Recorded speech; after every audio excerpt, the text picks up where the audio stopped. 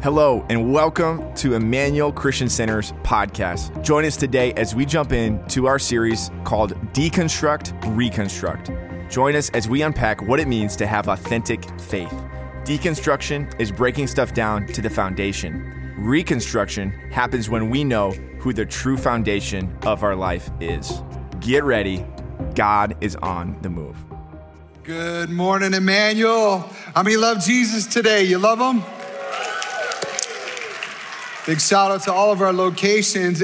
On the platform next to me is Pastor Phil, our lead youth pastor for all of our youth ministry. And this weekend we had Avalanche. It got a little bit crazy up in here, right? And we had hundreds of teenagers that were here, all worshiping Jesus, all having fun together. There's breaks. I saw some Chick-fil-A and some all kinds of things going on. They're out in the park next door, and I was like, Lord, you just cover over, no injuries in Jesus' name, and all of that. And but tell us what happened this weekend, Pastor Phil, with Avalanche. Thank you, Pastor Nate. I think we just got to lead off and just say thank you to you for believing in the next generation. Can we give it up for Pastor Nate? I'm so grateful for you, man. I know you're the actual youth director. We're just holding a spot, but this weekend, as Pastor Nate said, we had hundreds of teenagers from all of our location gathered here to just have a real encounter with the real Jesus. And we were so excited just to kind of see how God showed up. A moment that stood out to me this weekend was we had a student that was new to youth ministry. One of our locations just came a couple weeks ago, got signed up for camp because of a Kingdom Builders scholarship. So shout out to all that give to Kingdom Builders. It makes moments like this possible, so thank you. And then at the altar at the last night, all of a sudden the first song just started, and all of a sudden the Holy Spirit just falls and just begins to fill her, and she just begins to weep, and she's like, what is this? Like, I don't want to cry. I don't know what's going on. And it was this moment where she met with Jesus, and it was amazing to see students from all locations gathering around, praying and coming together as God just moved in our students. And so it was an amazing weekend. Thank you for praying, for sowing generously to Kingdom Builders to allow students to go that would not have an opportunity to go. It was just the best weekend of the year. Come on, somebody. Give it up for Pastor Phil and our youth leaders and our team. And I'm believing we're just getting started, you know, in the middle of an era when the world is feeling so dark and people are not excited. Listen, God is on the move in the next generation. And whether it's the kids that we dedicated this morning before God or meeting in our kids ministry, or it's our teenagers that gather together, I'm believing for a greater outpouring than we've ever experienced on that next generation. And listen, that takes all of us. We've got to pray, we've got to lean in together and believe for God to do it, amen? And he will. I want to mention one other thing before I go into my message today, and that is the news this week of what's happening in Ukraine. And as wartime has been unleashed on our screens, it's been a very long time since the world has seen these type of things on this scale. And as a house of prayer for all nations, as God has called Emmanuel to be, which, by the way, is referencing Jesus' statement when he was in the temple, and he quoted from Isaiah that his vision for the church would be a place for people from every nation to come together. We have people in our church that are from Ukraine or from Russia or for that entire region, and they and their families are experiencing a whole lot of different emotions this week. And I just want to say to you as your pastor, if you're part of our congregation in that way, I'm praying for you. I'm praying that God would be with you and your families. I'm praying that God would be there. And I also want to challenge the church to recognize that this is not just a physical battle, it's a spiritual battle. You know, we wrestle not against flesh and blood, Paul says, but against principalities in high places. And the reality is that right now, there isn't just a conflict of a dictator that's trying to do things, but there's also a spiritual force behind it. We see it repeated throughout the centuries in history, the demonic strongholds that are behind it. And we are not weak in this battle. We have weapons to fight with. And through him, we are mighty through God to the pulling down of strongholds, amen? So I want to call us, church, to pray for right now for what's going on. We're going to ask the Lord to bring down those strongholds of darkness. We're gonna ask God to minister to the church and give her strength. And wherever the believers are gathered, and there's refugees that are going across borders right now. And we can pray for our partners that are over there. We have missionary kingdom builder partners, Phil Reed and Convoy of Hope, people that are already on the ground making a difference in those spaces. And we can pray for them as well. Would you just lift up your holy hands in prayer with me right now? Father, we come before you and we thank you, Lord, that you care and you see the whole world. And right now we ask, oh God, first of all, I pray, God, that you would minister to the families in our church that are just feeling the tension of this moment, that they would experience, Lord, a peace that passes understanding. It would guard their hearts and their minds and their worries and their anxieties to be able to be cast upon you. And then we pray, Lord, for the church of Jesus that's in that whole region, oh God, that you would use the church, you fill the church with your spirit, that you give them the capacity, God, to live and to walk and to be under the umbrella of heaven and the covering of heaven's armies. And we pray, God, that you would help the church to minister to those that are around them.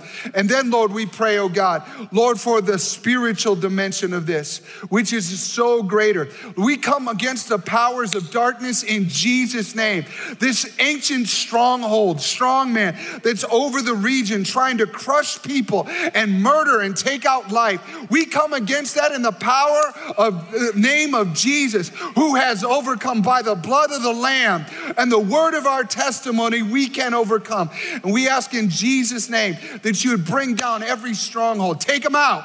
Whatever it takes, Lord, we pray in Jesus' name. Lord, let there be peace in our world and peace in that land. In Jesus' name, amen, amen, amen, amen. We believe it, amen. In church, I'm calling you to pray. I'm calling you to pray, not just watch clips of what's going on. Not just look at tweets and Facebook and Instagram and television, but to pray. Turn to the person next to you and say, you can pray. All right, you can pray. All right, we're gonna go right into week number 2 of Reconstruction. And the title of my message today is Facing the Wind, Facing the Wind. When I was growing up, just like many of us, children grow up, they don't see everything, they don't understand the whys of their family journey. As I was growing up, I grew up in 5 different states. Traveled, went from place to place, and my family, I didn't know any different. I was loved and cared for. My mom and dad loved Jesus. We didn't have a whole lot of money at different points. We didn't know where we were gonna live necessarily, but God was always faithful. I remember my mom saying when I would get worried, this too shall pass, honey. This too shall pass. How many of you ever heard that before from somebody? I didn't understand it then, but I do understand it now. Well, as I was growing up, there were also frustration points with that. And I didn't know why I didn't have what other families had or other friends had in the neighborhood. And it felt like there was a tension there and I didn't understand it. And then I remember the day when I was about 12 years old, when God had been working on my dad's heart. My dad did not have these big, crazy sins that you might think of, but in his own heart, in his own recollection, God was breaking him internally because he had an independent spirit. He was not gonna listen to wisdom of anybody else. He was gonna do his own thing. And I remember the day that my dad set me down in my bedroom and he had a conversation with me because God had been at work in his heart. And he was breaking and submitting his heart to God and to spiritual leadership. And he said, I have been wrong. And my dad repented in front of me. And when he began to repent, I, as a kid, didn't understand all of that. But what he was declaring to me is not only was I wrong for what I did, but I'm gonna change my ways. I'm not gonna live that way in the future as I have in the past. And he let me know that we were living in the result of his decisions because he was unbroken at one point. And now that he was broken, he was breaking a chain for me. In other words, I didn't have to replicate that in my own journey down the road. And by the way, church, did you know that for your kids and for the next generation, the work that you do before God, when you repent, you break a chain that doesn't have to get passed to the kids. Come on, somebody. And it doesn't matter what age you are, you can still do that. You can still step in and own the moment and say, devil, I'm not gonna let this pass to the next generation. And because my dad did that, it did develop a different storyline for my future. We found ourselves planted in a good church. Pastor Wayne Benson is still my pastor to this day. He's one of our advisory elders of this church. And because my dad had the courage to take those steps, I was the beneficiary of it. Now, the purpose of me sharing that today was beyond just breaking the chains, as I want you to consider that through the various periods of time that we have, when new information or new experiences come in, it causes us to rethink our previous part of our life. We rethink our relationship to our families. When information comes in, it can be for the good or it could be for the bad. When people go through Financial Peace University at our church and they get into that class and perhaps they've got a lot of debt, and the debt is the result of living on a credit card or having habits that were kind of handed off to them by maybe their parents or whatever the generational influences were for them. And they get into the class and they find good information and they discover that there's a different way to live, that they don't have to be a slave to debt, that they don't have to let that rule their life, they don't have to live in the anxiety of it any longer. Now, all of a sudden, they begin to think different about money. And they recognize, I'm in this place because of my decisions before. And I can change my decisions and have a different future. Are you hearing what I'm saying? So when we talk about deconstruction, not all deconstruction is a negative thing. It can be a positive thing. When we get new information about a way of following Jesus, and we don't have to do the things we used to do before Jesus, it can be a really, really good thing. It also can have negative impact. Sometimes we discover new information about a leader or an authority over us, and it really causes us to go, wait a second, was everything I was taught wrong? What about my parents? Or a child goes through divorce and their parents, and they begin to think different things about themselves, and they wonder, why am I in this place? And then they look negatively at the leader. And then sometimes the unintended consequences is when somebody fails us, we have a difficult time trusting anyone else. Then the favorite phrase of this generation is, I've got trust issues.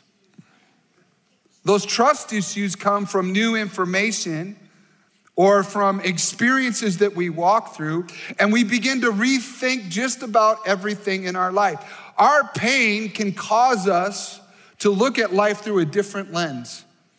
And the impact on us can be very significant, not only in our life, but in the lives of those that follow us. Some people begin to blame themselves. They have a shame narrative on their life because somebody else did something, and early on, they told themselves they were the blame. That somehow their mom and dad got divorced because I did something wrong. No, that's not true. But a little child can think that, and then they build and stack their life on that lie. Deconstruction can be the natural next step to dealing with whatever we are disappointed in or hurt by. And then we can reframe our memories. We go back and seek to pull apart whatever caused us pain. Deconstructing can be nothing other than seeking to figure out how everything works because it didn't work before. And we tell ourselves the truths or conclusions about our pain. And you can fill in the blank. You can't trust people because of whatever. I remember Pastor Benson sharing with us a time in his ministry when a man came to him in church. And this man had a good faith story, and he had come to faith years earlier at an evangelist meeting. And there was an evangelist that preached Jesus, and crowds were coming, and that evangelist made a big difference, and that's when he gave his life to Christ. Only in the previous week, he had discovered that evangelist had a moral failure. And that caused him to go, what? What does that mean about my salvation? What does that mean about, was it fake? Did I have a real one? What about all of that? And he asked Pastor Benson that question. And Pastor Benson said he was inspired by the Holy Spirit to respond with, well, when you gave your life at the altar and you got saved and you prayed, who did you pray to? Did you pray to that evangelist? Did that evangelist forgive you of your sin? Did that evangelist make you new, a new creation? He said, no. He said, then don't worry about it. You gave your life to Jesus. You're secure in that, but you can see in there the process of deconstruction. That questioning of, was it real? What does it mean? Did they really love me? All of those things get wrapped up in those stories. And the process of deconstruction can have unintended consequences. So while you're going through whatever it is that your emotional moment, as we talked about last week in Ecclesiastes, there's a time for everything. There's a time for building up and a time for tearing down, it said. So if you're in those moments, or maybe you've gone through loss and you're in the deep grief of despair of the loss that you went through, and you're in that moment, you can be going through it all in here. But what we don't understand is there are unintended consequences for whatever we do with that moment. In fact, there's consequences on the people around us. Sometimes people pull away from the people that are most important in their life because of the pain on the inside. Let me tell you this today. The worst thing for you to do is to push away from the people that care about you the most. Sometimes we're the person that are watching somebody push away from us. And we now have to walk through their deconstruction. And there's an unintended consequence. It actually takes out a relationship. And worse is what happens with parents. I've watched it in this generation as various people have grown up in the church and they love Jesus, and maybe they found Jesus at an altar when they were in youth ministry like Avalanche this weekend. They got on fire for God and everything was great. And then they grew up and they went along and they discovered the real world. I mean, the real world is pretty brutal out there. And they went through their own pain and their own struggle. And when they went through it, they looked at the church and maybe they had some church hurt. Maybe there's somebody in the church that treated them wrong or disappointed them or whatever. And so they decide, you know what? I'm just going to opt out of church. I'm going to push away. That whole thing is corrupt anyways. And they make statements and they're like, I just need to get away from it. So the reaction to that deconstruction moment is to push away. But meanwhile, they've got a whole family in their house now. And not only are they not in church, but their kids aren't in church. And there's a domino effect, an unintended consequence to how you handle deconstruction in your life.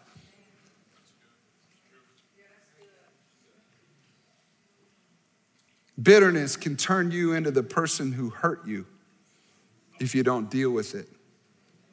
And it can stunt your opportunity for promotion because there's a danger in what's going on in your heart in the process.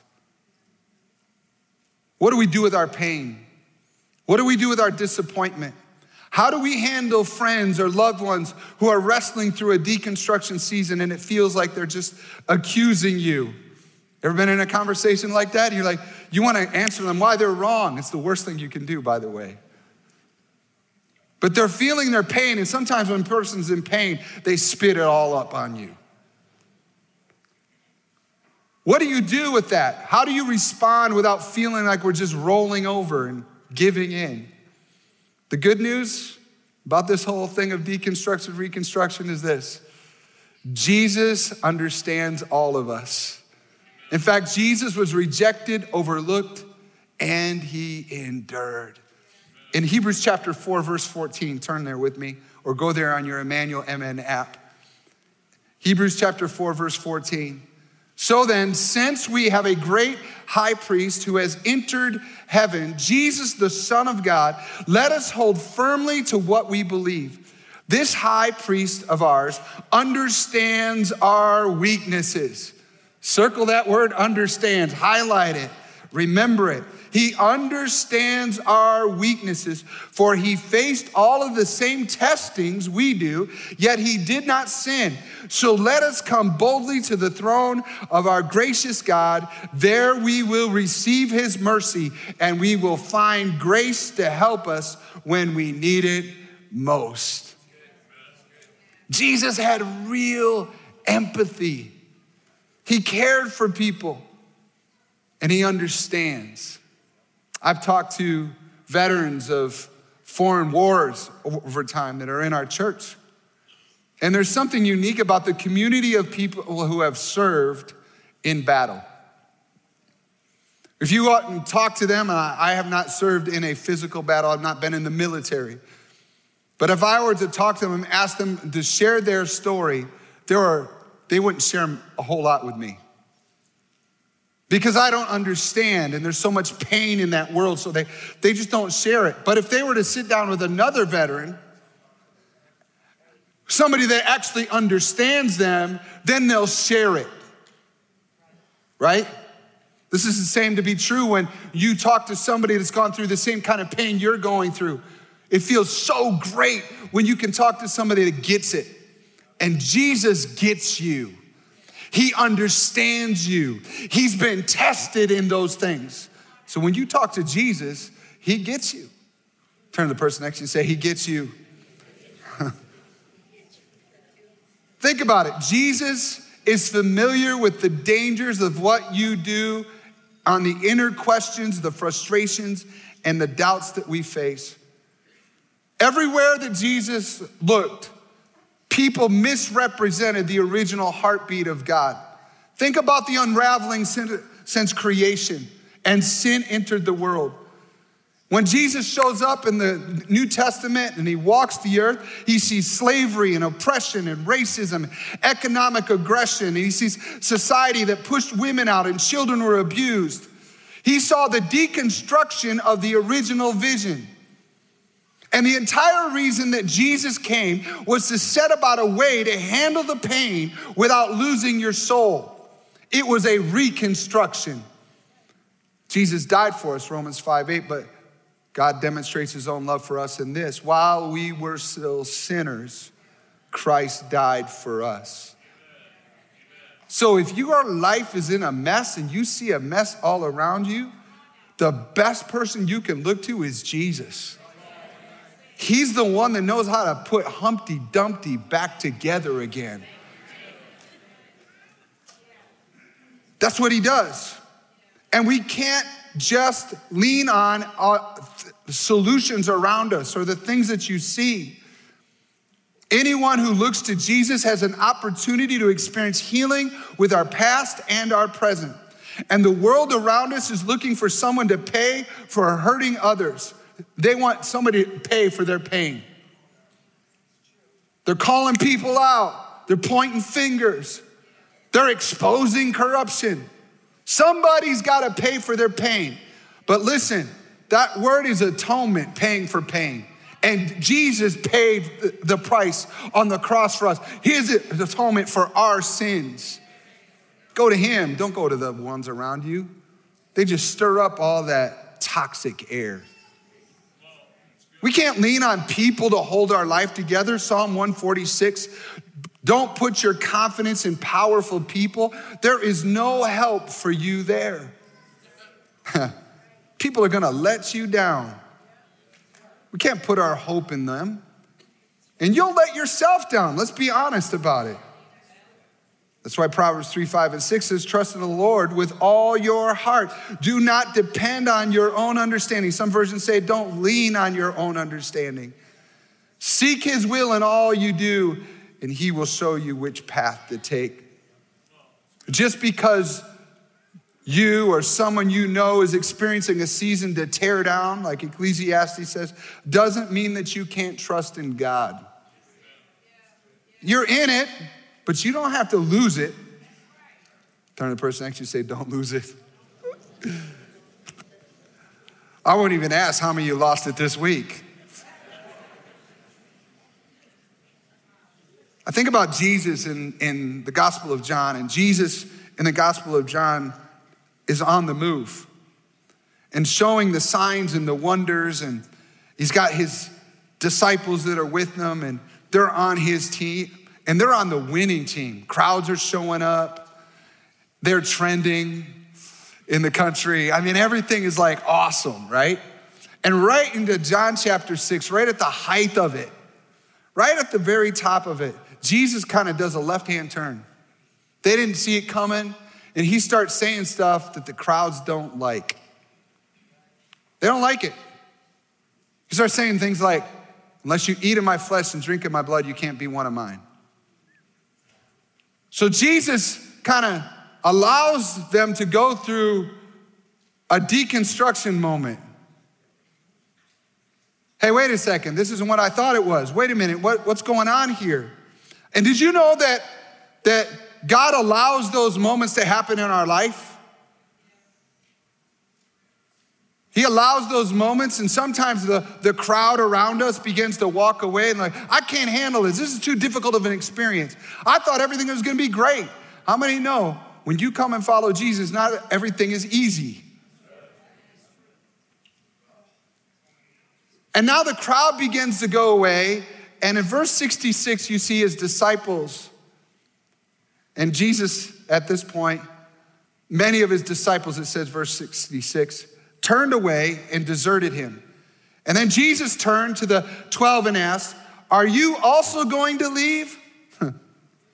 And Simon Peter replied, Lord, to whom would we go? You have the words that give eternal life. We believe and we know that you are the Holy One of God. See, what Jesus was saying didn't make sense, and people were leaving. They were abandoning ship. Did you know in 2022 that there are some things that are confusing? Everybody loves Jesus as long as we're getting burped and a bottle's in our mouth and we're getting taken care of. But the moment we go through, you gotta work or you gotta do something, you gotta give up your life to follow me. Well, I'm out of here. I thought Jesus was just there for me. Or people that are like, I love Jesus until the pastor preaches from one particular scripture that I don't agree with, I don't like. There are things in the Bible that don't make sense to the world around us.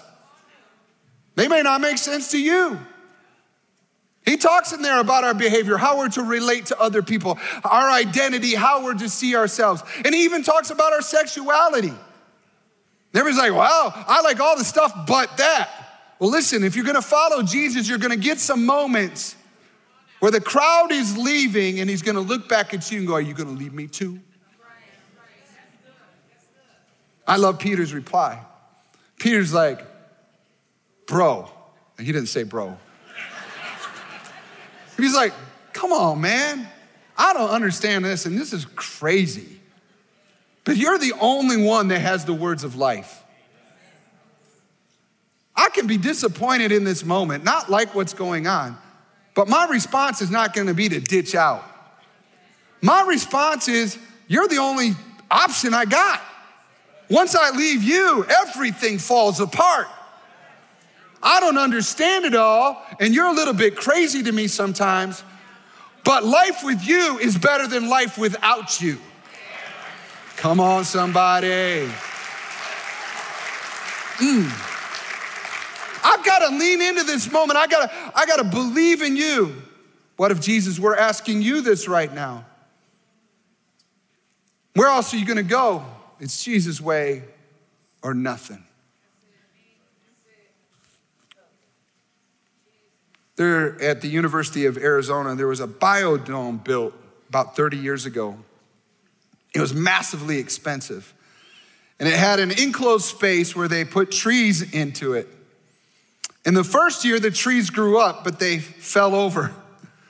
And the biologists couldn't figure out why. They thought it was the soil, but finally one of the scientists said, there's no wind. Apparently, when a tree has no wind, it doesn't grow or falls over because it has no tested roots. And in order for a tree to be healthy, it has to be pushed around by the wind. Testing. Are you hearing me today? This is what Romans speaks about in Romans chapter 5. We can rejoice too when we run into problems and trials, for we know that they help us develop endurance.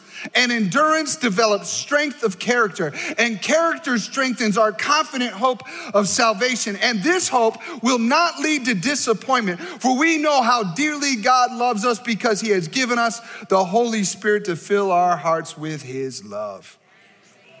Church, I want to give you 4 actions to grow while you or a friend face the wind. You might go through it, or you might have somebody near you or a family member going through it. 4 actions, simple actions for you to grow while you face the wind. Number 1, surrender the what does this mean to God. Surrender the what does this mean to God. You know, so many of us, we want to figure out the why to every little thing. Why is this happening to me? Why did they reject me? Why am I going through this? And we want the answer to that. But the first thing that you got to do is you got to surrender that to God. Okay? You got to be able to turn that over. I want to think of the biblical character Joseph. Joseph's in the book of Genesis. Joseph is born into a really big dysfunctional family. He would make a great Netflix show. Think about it. He's got multiple brothers, 11 brothers. All of them had different moms. Dad has got a bunch of wives, plus concubines.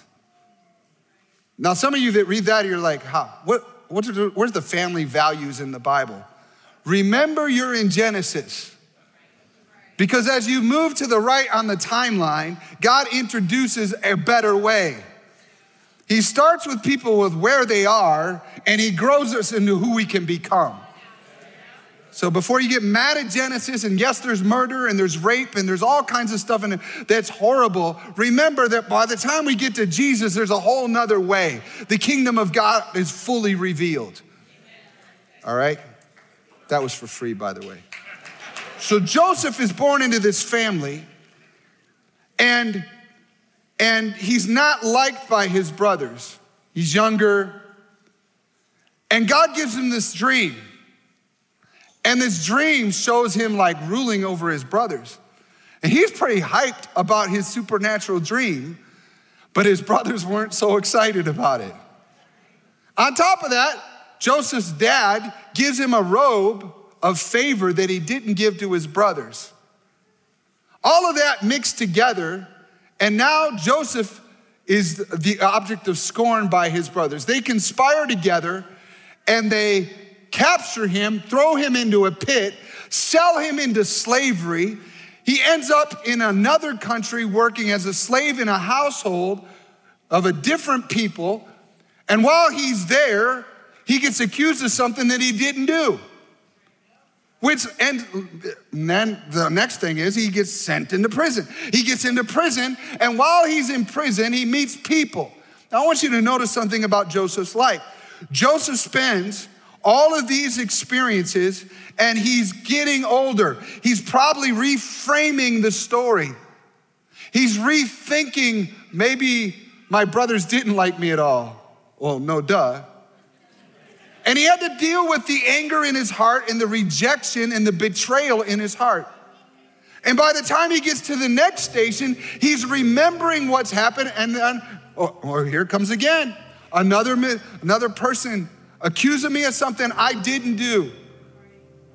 And now he's in prison, and he's probably thinking, God, I don't know if I trust you, because all this crud I've gone through doesn't make sense.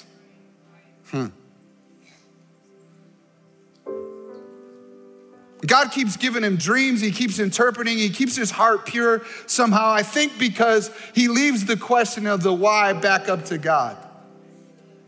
And by the time we get to the end of Joseph's story, well, actually the high point of his story, he now is brought in to a high place in all of Egypt, serving Pharaoh. And his brothers are brought to him in the course of the story, and he could have had them murdered and felt justified in doing it. But because he had taken his heart before God, because he left the bigger questions up to God, now when he looked at his brothers, instead of anger towards them, his eyes were opened. The biggest why was what his brothers meant for evil, God had turned to good. he was able to trust God all the way to the end. Emotions will tell you what you're feeling, but give you terrible advice about what to do with it. Joseph's heart could have become more bitter, and he would have missed what God wants to do next.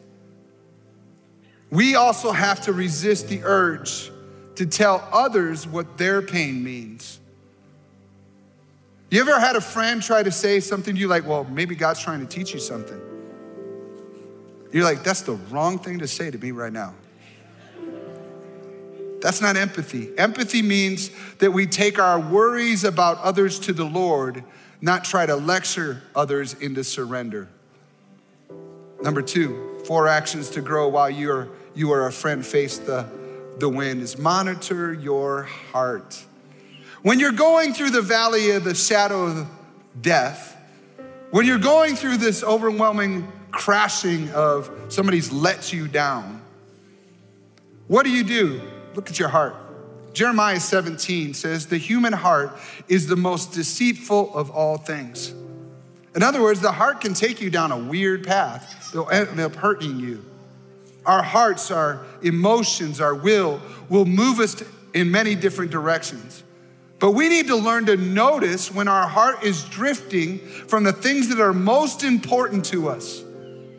Your family, your purity, your care for the world around you. Notice what's going on in your heart while you're looking at the things going on around you. Recently, in the last 2 years, there's a whole bunch of people that are looking at world events and governmental decisions, and what's really going on is the question everybody keeps asking.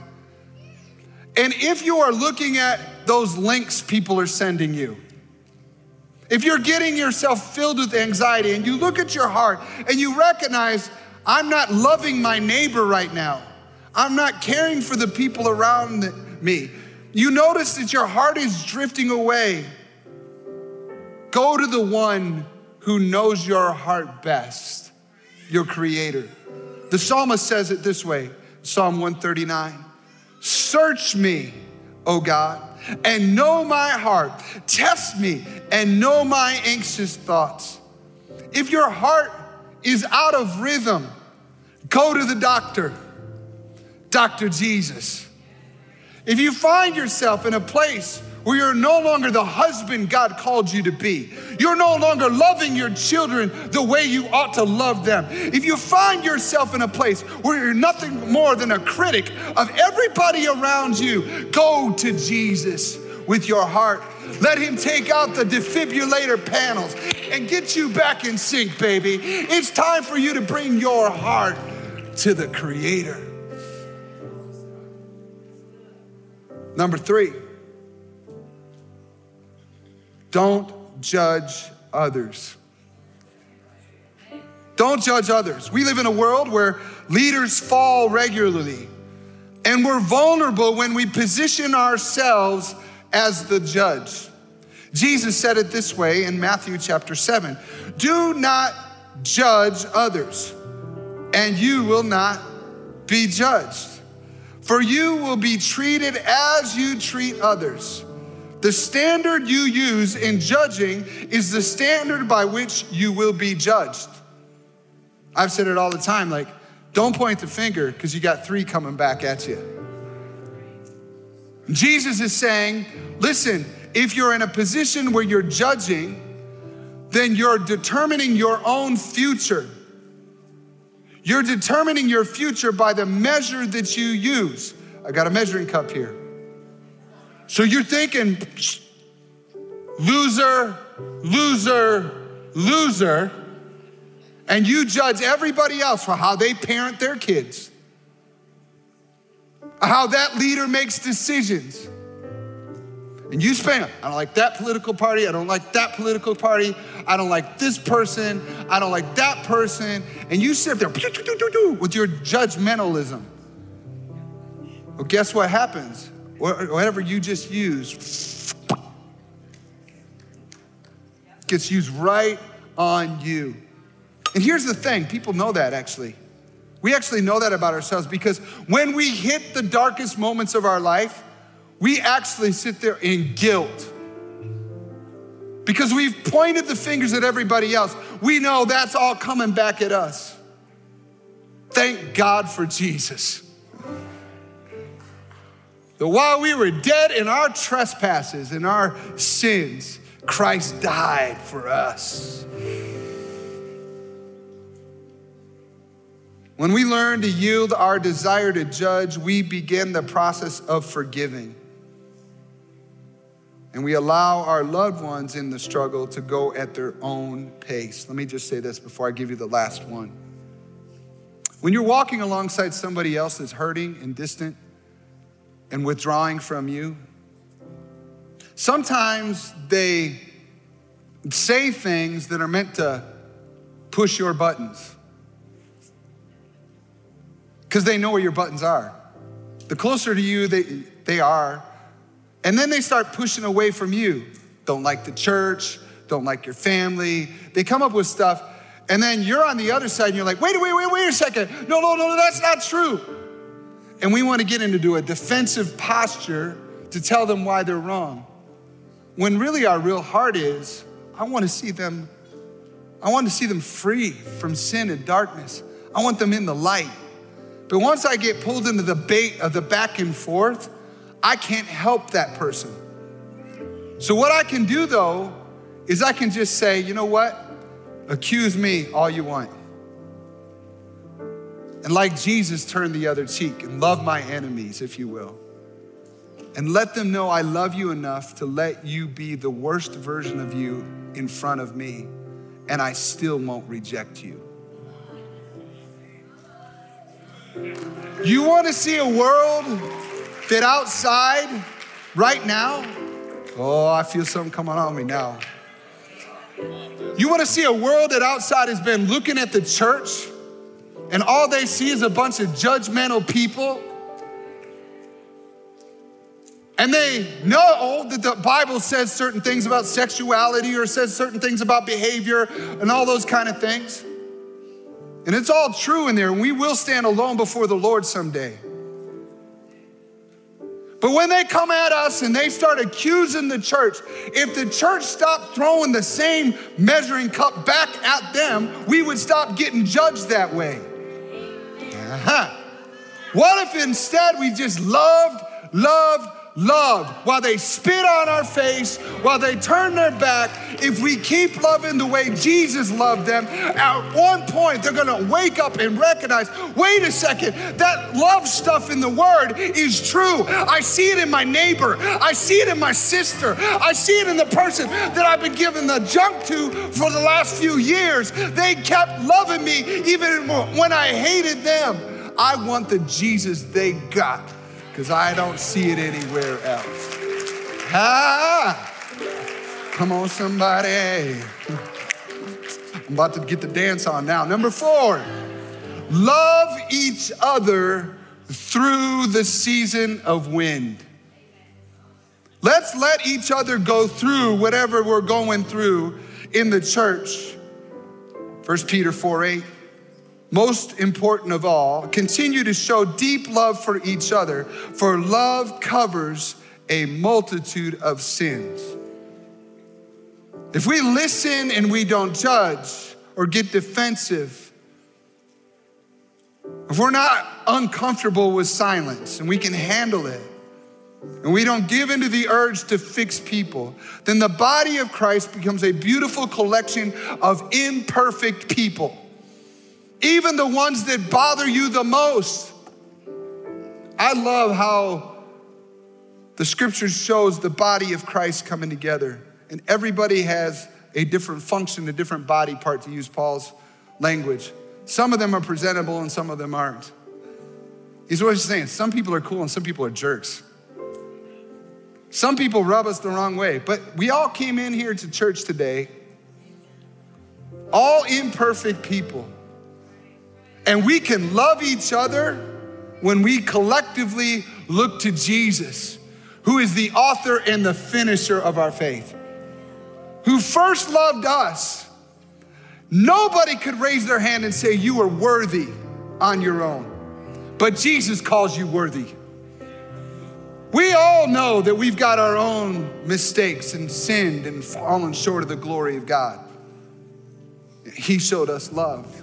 And if we can learn to love each other through it for the long term, I'm cool if you go through a difficult season, and even if you pull away from me a little bit, I'm still gonna be here when you come back. I'm not gonna burn the bridge because of the uncomfortable nature of the season. I want prodigal sons and daughters to come home in church. I want people coming back in the building and feeling the love of God in the lobbies. I want people not going, what are you doing here? But going, I'm so glad you're here. I'm so glad you're in the house, in the family. Together, we're looking to Jesus to show us how to walk. I end with Hebrews chapter 12, verse 2. We do this by keeping our eyes on Jesus, the champion who initiates and perfects our faith. Because of the joy awaiting him, he endured the cross, disregarding its shame. Now he is seated in the place of honor beside God's throne. Think of all the hostility he endured from sinful people, and then you won't become weary and give up. See, Jesus is the architect for the reconstruction of our hearts. Would you stand with me today, church? We're gonna go on to song, we're gonna sing, we're gonna focus in on Jesus. And if you haven't given your life to Jesus, today you can do it. Pastor will come up afterwards and give you an opportunity to pray and connect with Jesus. Or if you need to get back in right relationship with God, I encourage you to do that today. But I know this, I have a heart, you have a heart. I don't want my heart to take me off track. I want my heart in the hands of God. And I look to Jesus who shows me the way. He's not confused in a murky area. It's foggy out there, but Jesus knows the way to walk through difficult times. And I'm gonna pray that God helps us as individuals, as families, as parents for your kids, that God would do the renovation of the heart now inside of you, and your children and your grandchildren will benefit from it. The friends around you, the people that look to you, the people that you mentor, that those people would look to you and they would benefit because your heart is in the hands of God. Thank you so much for joining us. We pray that you were encouraged and blessed by today's message. Check out emmanuelcc.org to find faith community or additional resources, or to join us live on Sundays at 9 a.m. and 11 a.m. Central Standard Time. We're excited to see what God is going to continue to do. The best is yet to come.